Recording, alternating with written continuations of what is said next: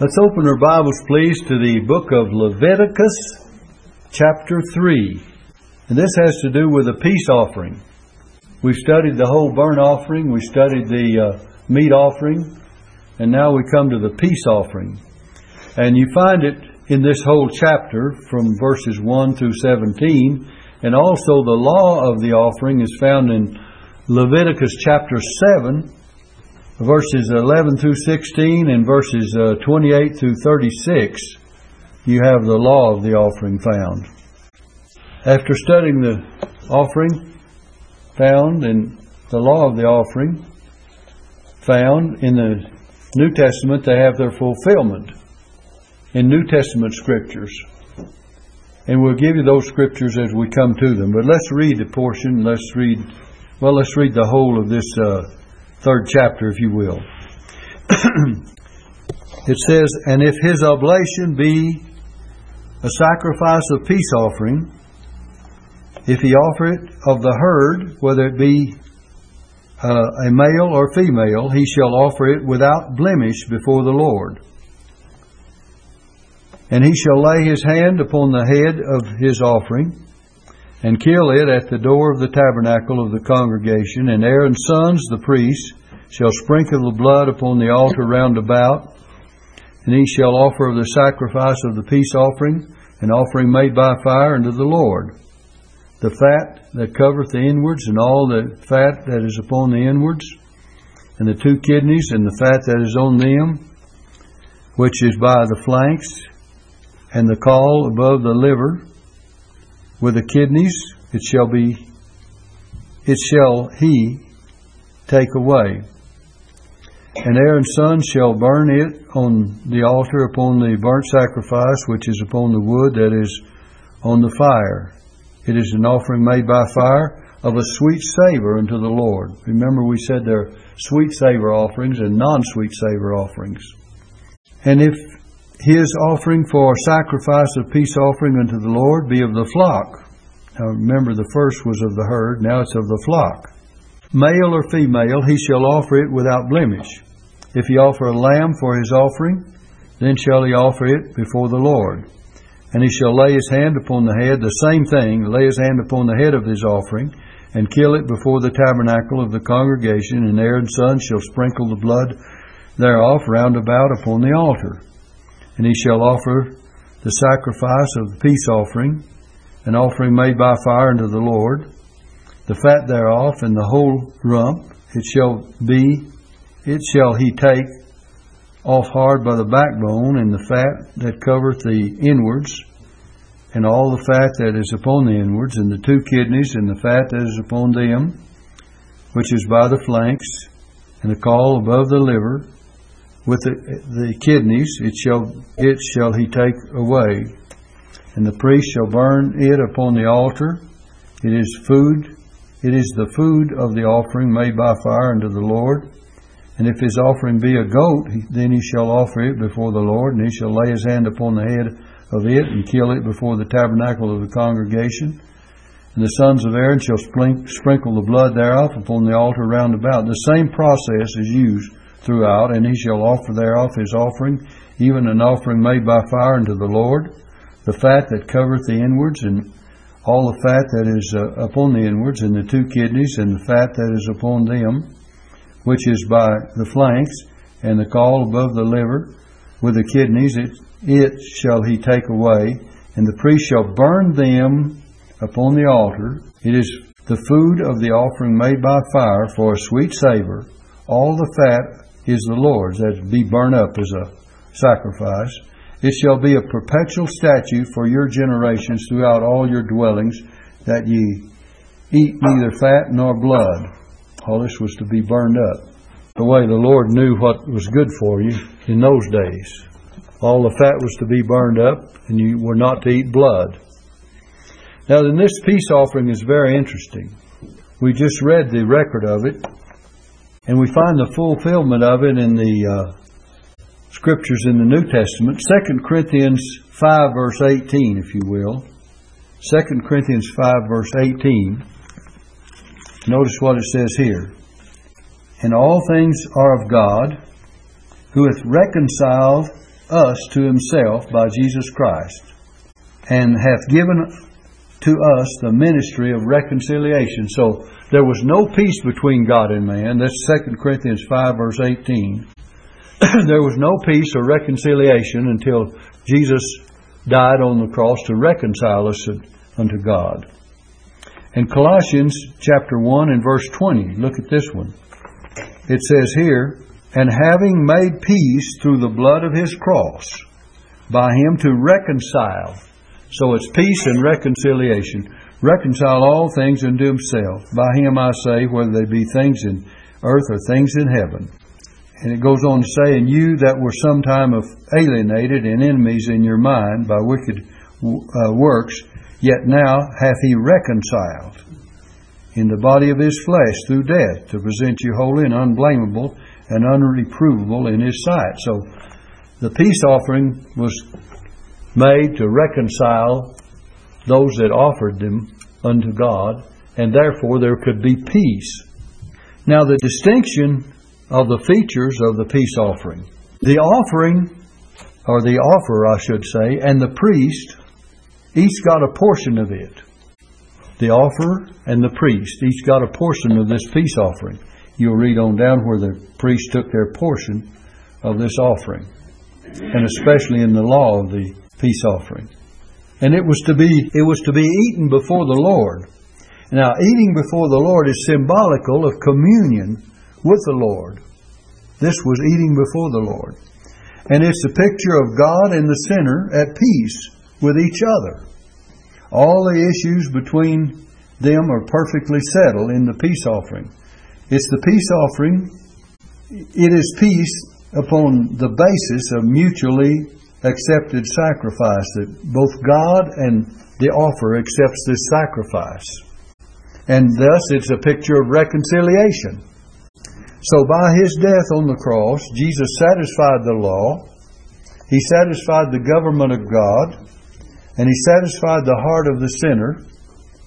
And because of that satisfaction, Christ has reconciled us unto Himself. If you turn back to that passage of Scripture in 2 Corinthians chapter 5, we read verse 18, but let's go and read verse 19. It says, to wit, that God was in Christ, reconciling the world unto Himself, not imputing their trespasses unto them, and hath committed unto us the word of reconciliation. So now that the message that we have is that God will reconcile sinners to Himself, and the word is to be given out from you and I. And verse 20 says, now then, we are ambassadors for Christ, as though God did beseech you by us. We pray you in Christ's stead, be you reconciled to God.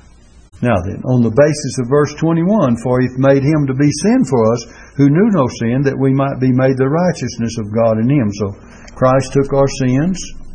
He made peace with the Father for us, and therefore we can say that we're reconciled to God. And because this is true, God can be just and the justifier of all who accept Christ as Savior and all who accept the sacrifice of the cross. The moment the individual owns the death of the cross as a sacrifice for sin and claims Him who died thereon, claims Christ as a personal substitute, his sin, both of nature and transgression, is imputed to Christ, and then Christ's righteousness is imputed to us. God traded in the person of Christ our sins. He imputed our sins to Christ. And then as a result, He imputed Christ's righteousness to us. God made a trade, and we got the best of the trade. Jesus suffered for our sins, and our sins were counted to Him, and His righteousness was counted to us. I mean, it's grace throughout, and the love of God has done this for us. And the obedience of Christ unto death is imputed to the believer. And the believer is at once individually reconciled to God. We read Colossians 1, verse 20, 21, 22. But Romans 5, verse 1 says, Therefore, being justified by faith, we have peace with God through our Lord Jesus Christ. So the word peace is mentioned again, because the believer is perfectly, completely justified. And if you look at Romans chapter 3, let me read a few verses in the 3rd chapter of Romans. It'll show that God is just and the justifier of him which believeth in Jesus. Let's pick up with verse 23. Romans 3:23. It says, "For all have sinned and come short of the glory of God."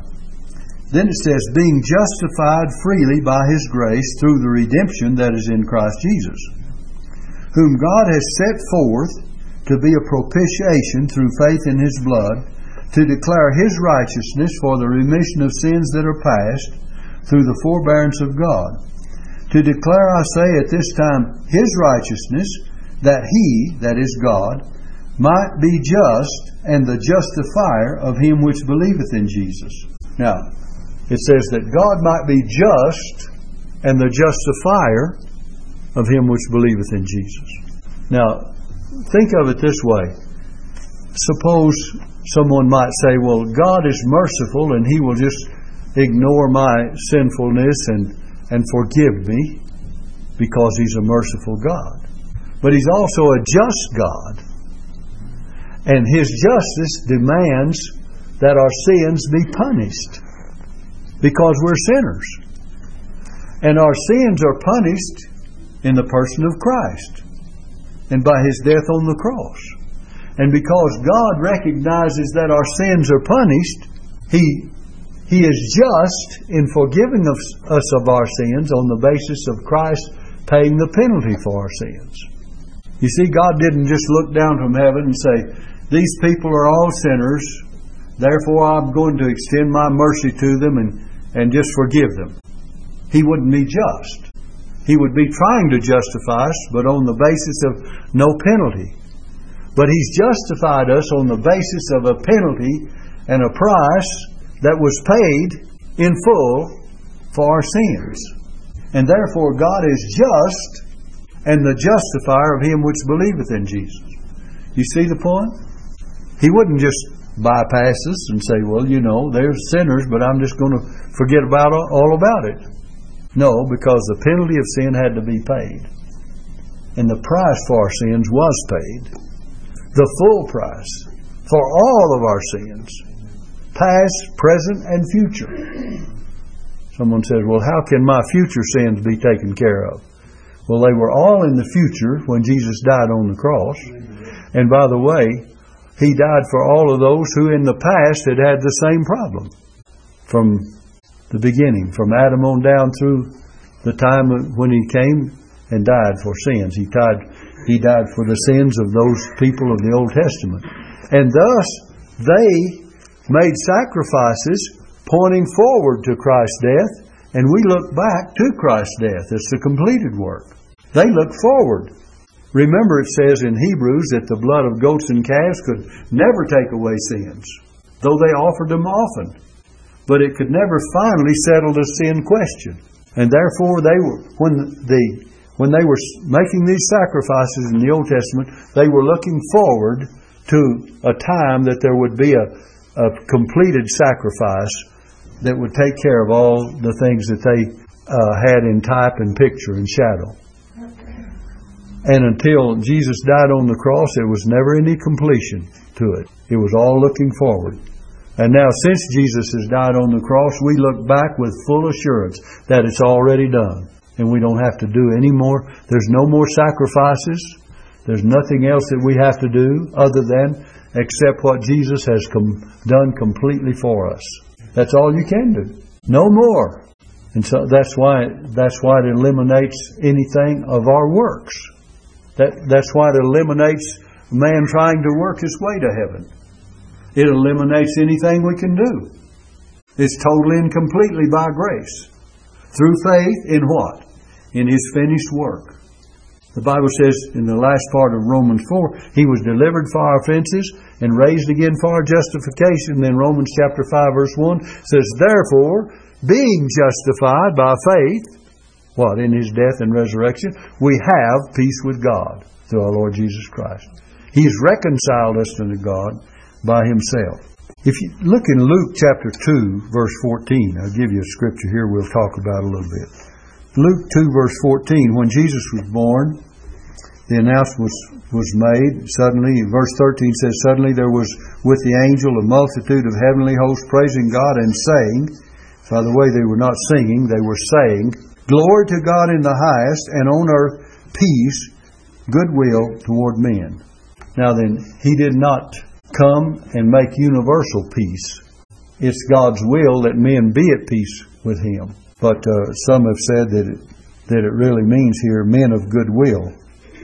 But regardless of what slant you put on it, it doesn't mean that Jesus came and made peace for the whole world and they have nothing to worry about because of this announcement. Because a man has to accept the peace that He made on the cross. And Jesus Himself said He came to send a sword. He came to set a man at variance. Men and people at variance with one another. Because there's a variance where there is not those that believe and trust in the Lord. So the preaching of the gospel will not and has not brought universal peace, because there won't be any universal peace till Christ comes again. And for over 2,000 years, the gospel has been preached, and we are farther from universal peace than ever before. Do you look around you and see, well, universal peace is just on the horizon? It may be on the horizon, but it's not on the horizon until Jesus comes. And He's the Prince of Peace. Human nature is at enmity with God. And there can be no peace as long as this condition exists, and it exists today and is more evident than ever before. Enmity with God. And instead of peace, we find nations fulfilling what's written in many of the prophets. Look at Joel 3, verse 9 and 10. Joel chapter 3, verse 9 and 10. It says this, proclaim ye this among the Gentiles, prepare war, wake up the mighty men, let all the men of war draw near, let them come up. Beat your plowshares into swords and your pruning hooks into spears. Let not the weak say, I'm strong. What? There will be a time that we'll beat the swords into plowshares and the spears into pruning hooks. But here, it was called upon to prepare for war. And that's what men are preparing for today, and that's what's going on in the world. And instead of peace, we find the professing church not only in the midst of a world that's full of war, but in the hands of false teachers many times. There's all kinds of things going on in this world. So we do not have universal peace. We just need to settle that question up front. Now Christ Himself said He did not come to bring peace, but to bring a sword. And there is a sword. He said that, remember in the Gospels, He said there would be variance between even households. There would be variance among people. And by the way, the keeping of the golden rule has never meant and was never meant to bring peace to the sinner. You'll find people say, I live by the golden rule. Yes, but you don't keep it. You may live by it, but you don't keep it. It's good for us to live right as Christians and to follow that golden rule and to do unto others as we would have them to do unto us, if you want to put it in those terms. But we don't find people obeying that. You say, well, I'll obey it. Well, that will not save, because our works do not save us.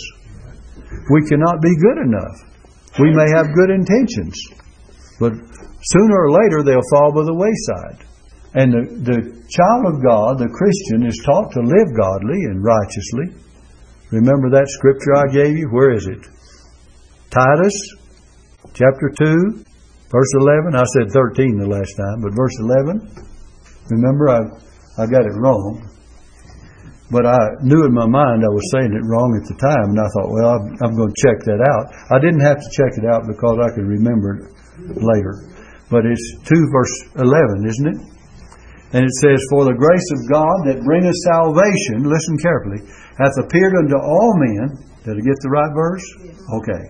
Teaching us that denying ungodliness and worldly lust, we should live soberly and righteously and godly in this present world, looking for that blessed hope and glorious appearing of the great God and our Savior, Jesus Christ, who gave Himself for us that He might redeem us from all iniquity and purify unto Himself a peculiar people, zealous of good works. And what did we say? The grace that saves teaches. The grace that saves us teaches us how to live righteously, soberly and righteously and godly. And we said that's soberly is inwardly, righteously is outwardly, and godly is upwardly. And it teaches us what to do, to deny, first of all, the negative side, to deny ungodliness and worldly lust. So there's some things that we do not put up with. There's some things that we're promoted to do.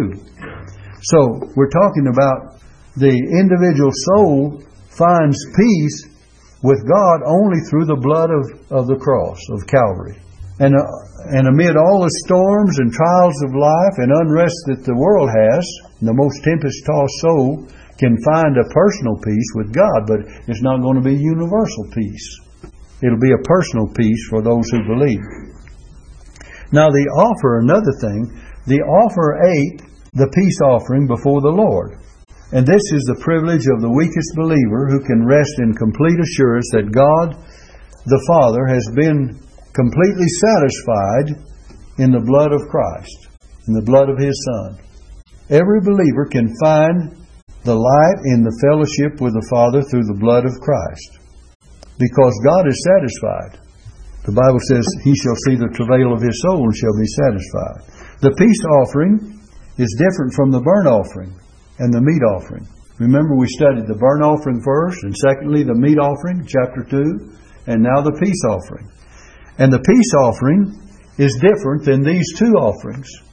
Remember, the burnt offering is Christ offering Himself in all of His devotedness and all of His divine perfection completely unto the Father, a whole burnt offering. Remember, we studied that. He's presenting Himself totally for the Father. And then the meat offering is Christ, the perfect, spotless, sinless man. It represents Him in His manhood. Perfectly sinless and spotless. But the peace offering is Christ making peace between a holy God and a guilty man. And so He made peace for us, because we all were guilty and are guilty before God and need that peace to be made. And that the peace offering is needed reveals clearly that something is wrong between God and man. Why is it needed? Because something's wrong between God and man. Man was born at enmity with God. Remember old David in his repentant psalm? He said, "In sin did my mother conceive me." He didn't mean it was sinful for them to have him born, but he meant that the nature of his birth, that he was a sinful person. He meant that all people that are born of men and women are sinful by nature. And that's what he meant. And our lives indicate that we're at enmity with God. Isaiah 53, look at Isaiah 53. And we'll see a verse of Scripture here that help us. Isaiah 53, and now look at verse 6. It says, "All we like sheep have gone astray. We have turned everyone to his own way." That's at enmity with God. "And the Lord hath laid on Him the iniquity of us all." When it says, "and the Lord hath laid on Him," that means God has imputed to Christ. Just as the priest on the Day of Atonement, we studied in 23rd of probably Leviticus or on down, somewhere along there, we'll find that on the Day of Atonement, and I may have the wrong chapter there, but anyway, later on in the book of Leviticus, we'll find that the priest came and laid his hand upon the head of a goat that was bearing the sins. And also, there was one goat that was killed. "The Lord hath laid on Him the iniquity of us all." That is, laid upon Christ. Just as the priest laid his hands upon the head of that live goat that was a part of the sacrifice, because the two goats were taken together for a sin offering on the Day of Atonement. One was killed and the blood was shed, but the other, the priest would lay his hand upon his head and confess on the head of that live goat all the sins, it says, and all the iniquities of all the children of Israel. Then it was taken away into the wilderness and let go. And then the man, it says, by the hand of a fit man or a qualified man. And he came back. He let the goat go in the wilderness. And he came back. And thus, it was proclaimed that the sins of the children of Israel, every individual one of them, was taken away into a land of forgetfulness. Therefore, God says of you and I, their sins and iniquities will I remember no more. So, that's what John meant when he said, Behold the Lamb of God, which taketh away the sin of the world. He didn't say the sins of the world. He said the sin of the world. Did you notice that? Behold the Lamb of God, which taketh away the sin of the world. So all the sins are individual things, but the sin and the penalty due sin was taken away by Christ. And he said, Behold the Lamb of God, which taketh away. And he meant, when he says taketh away, he means bear away, just like it was borne away by this goat in the Old Testament. It was led away. And therefore God says in the 103rd Psalm, He said, As far as the east is from the west, so far hath He removed our transgressions from us. That may be down about verse 12. Let's see if it is. Psalm 103. Let me check that one out. The 103rd Psalm. I know it's the 103rd, but I don't know if I've got the right verse, but we'll check it out. 103rd Psalm. It is verse 12. As far as the east is from the west, so far hath He removed our transgressions from us. You've heard me elaborate on that time and time again, which is what? Not the north or the south, but the east and the west. Right? If God said, as far as the north is from the south, I'm going to remove your sin, we would say, well, if we go to the North Pole, we catch up with all of them. If we go to the South Pole, we'll catch up with all of them. But God said, as far as the east is from the west. And you just go around the equator from now on, don't you? Yeah. And you go around this globe and belt this globe as many times as you want, and you still never catch up with them. Because God has removed them as far as the east is from the west. There's scripture that says that He's buried them in the depths of the sea. There's other scriptures that says that He has blotted them out as a thick cloud. And there's another scripture that says, their sins and iniquities will I remember no more. He's blotted them out of His remembrance. Now we can't do that, but God can. You know, we're going to remember things. And sometimes to our detriment. A whole lot of times. Remember the rich man and Lazarus? And Abraham said, Son, remember that thou in thy lifetime, you're going to remember things in your lifetime. Receive thy good things, and Lazarus evil things. He meant evil or uncomfortable or things that were not really good for him. Didn't mean evil in his life, but he meant the evil things or the things he went through in suffering. But he says, now he is comforted from all those evil things, and thou art tormented. So, we find that this enmity existed until Jesus took care of it. And all men have sinned, showing the need of a peace offering. We have a need. God's Word says there is none righteous, no, not one. You have Isaiah 53 verse 6. If you want to copy these down, our lives indicate that we are at enmity. Isaiah 53 verse 6, 2 Corinthians 5 verse 21, Romans 3 verse 10, none righteous. Romans 3:23, all have sinned. So that shows the need for this peace offering that we're talking about. Now then, man cannot make this peace offering by himself or for himself. See, they showed it in the Old Testament, offering a sacrifice, but they couldn't complete it. This was all a picture of the future one who would make peace by the blood of His cross. But they never could make peace. They could follow these rituals and these things that God specified, but all of these things, that all the bloodshed, all the pictures, all the sacrifices, were only pictures of what was to come and pointed to Christ. And had He not made peace on the cross, they would still be offering those offerings, and we would still be trying to find a way to make peace with God. Aren't you glad that some 2,000 years ago that was settled? Amen. Completely and totally and once and for all. It says, but now once in the end of the world hath He appeared to put away sin. That's what we're talking about. By the sacrifice of Himself. You find that in Hebrews 9. Look in Hebrews the 9th chapter. You'll find it in verse 26, the last part of it. But now once in the end of the world hath He appeared to put away sin by the sacrifice of Himself. Hebrews 9 verse 26. And if it were not so, He would have suffered many times since the foundation of the world. Verse 27, and as it is appointed unto men once to die, but after this the judgment. So Christ was once offered to bear the sins of many. And unto them that look for Him shall He appear the second time without sin unto salvation. And remember, we've expounded that. He shall appear the second time without sin. That doesn't mean He had any to appear without. It means that He has already settled the question of sin, and when He comes again, that won't even be a problem, because He'll come to take us into Himself. Unto salvation. That means the final completion of our salvation. So, back to our lesson in Leviticus chapter 3, we're still talking about man not being able to make this peace for himself.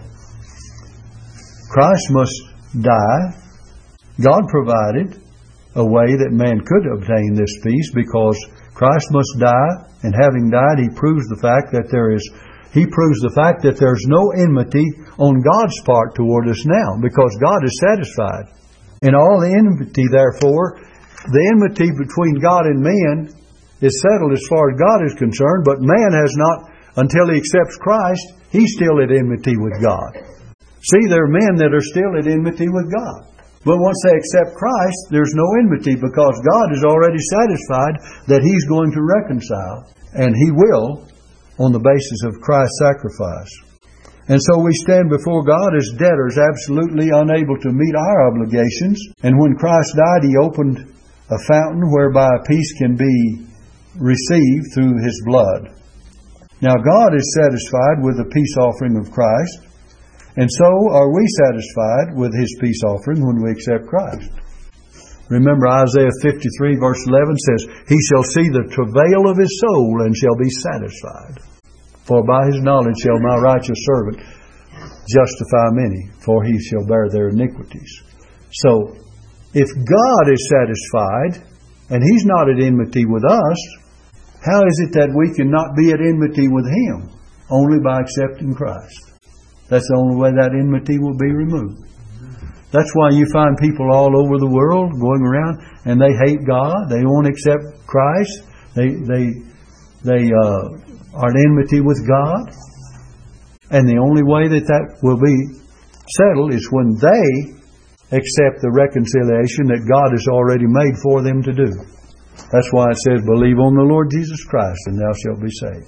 That's why it's incumbent upon man to receive what God has done, or else he'll continue to be at enmity.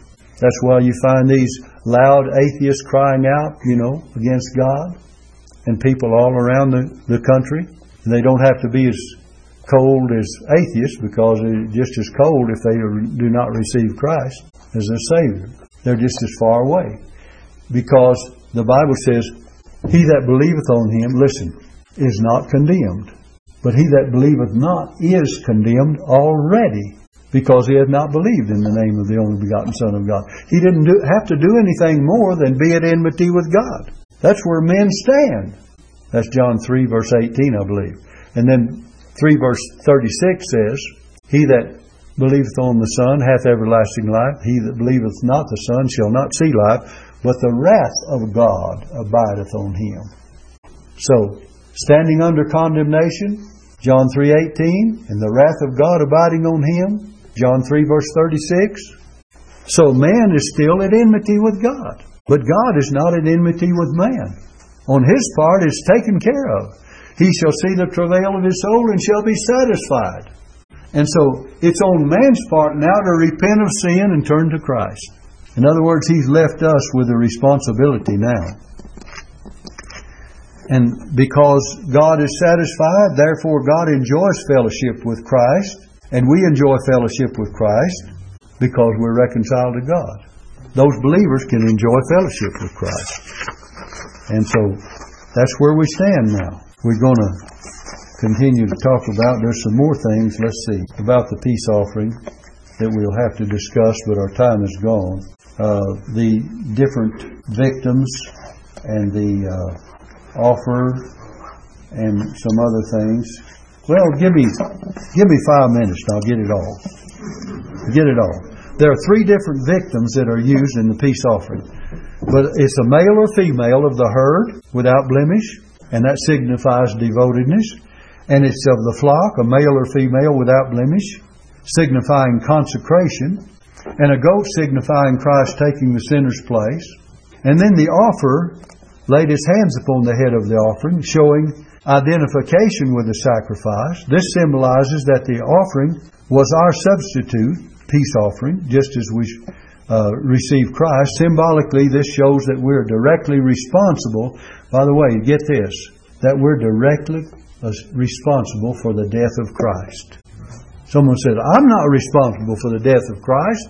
Those people that put Him on the cross. But our sins and the very fact that we accept Him shows that we're responsible for His death because we accept Him as our substitute. That's a hard pill to take, isn't it? Now, had we been there, we might not have participated in that evil work. But if we had not participated, we probably had our hearts turned toward the Lord for our salvation. The offerer back there killed the sacrifice. Remember, we just studied. He'd bring it to the door of the tabernacle, and he'd kill the sacrifice. And this offering was to be offered, listen carefully, with unleavened cakes mingled with oil. The unleavened speaks of the sinlessness of Christ. The oil is symbolical of the fact that Christ died under the direct leading of the Holy Spirit and anointing of the Holy Spirit. And however, the offer was to offer leavened bread. Let me give you that verse. We've been talking about unleavened bread, but look at chapter 7, verse 13 quickly. It says, beside the cakes he shall offer for his offering leavened bread with the sacrifice of thanksgiving of his peace offering. What does this indicate? In all these sacrifices it was unleavened bread. But this leavened bread speaks of a different thing. The leaven testified to the fact that though we have peace with God because of the perfect work of Christ, there is still evil in man, in his nature and in his flesh. You see that? The leavened bread signifies that there's still evil. The flesh of the sacrifice was beaten at once. None of it was to be left as late as the 3rd day. And this indicates that our fellowship with God comes through the death of Christ, not the resurrection. And at Calvary we see Christ had sin, now look, on Him, but no sin in Him. Our sins were laid on Him, but He had no sin in Him. And the penitent thief had sin in him, but he had no. But because of Calvary, it made it possible that he had no sin on him. See the difference? He had sin in him, but Christ removed it from him. And the impenitent thief had sin in him and sin on him. He had both of them because he didn't repent. And so you and I may have sin in us, but there's no sin on us. And so we find that as human beings, we know we still have a sinful nature that's in us, but there's no sin on us because Jesus removed that. And therefore we're at peace with God. And this sin that is in us, we're told to deal with it. And Paul says in Romans chapter 6, he tells us that this is the case, but Romans chapter 6 also tells us that sin shall not have dominion over you, for you're not under the law but under grace. So sin is not going to dominate or have dominion in your life if you're a child of God. You may stumble and fall. You may commit a sin, trespasses, and we'll deal with the law, the trespass offering later on. But you will not live in sin because you're a child of God. And God will chasten you the very minute you get out of line. He tells us He's going to do that. And if you get out of line, you can just expect it coming. It's just like a little boy or girl, and their parents told them not to do certain things, and they go ahead and do it. They know they're inviting what? Chastening. We're children of God. And we know what God has told us to do, and when we get out of line, we know that we can expect that He's going to correct us one way or another. Because the Bible says, whom the Lord loveth, He chasteneth, and scourgeth every son whom He receiveth. So, and you find all that in Hebrews chapter 12 if you want the passage. It'll show you about God's chastening. The 12th of Hebrews. By the way, the book of Hebrews is a good commentator on all of these things of the Old Testament. The tabernacle, remember how often we referred to it when we was teaching the tabernacle?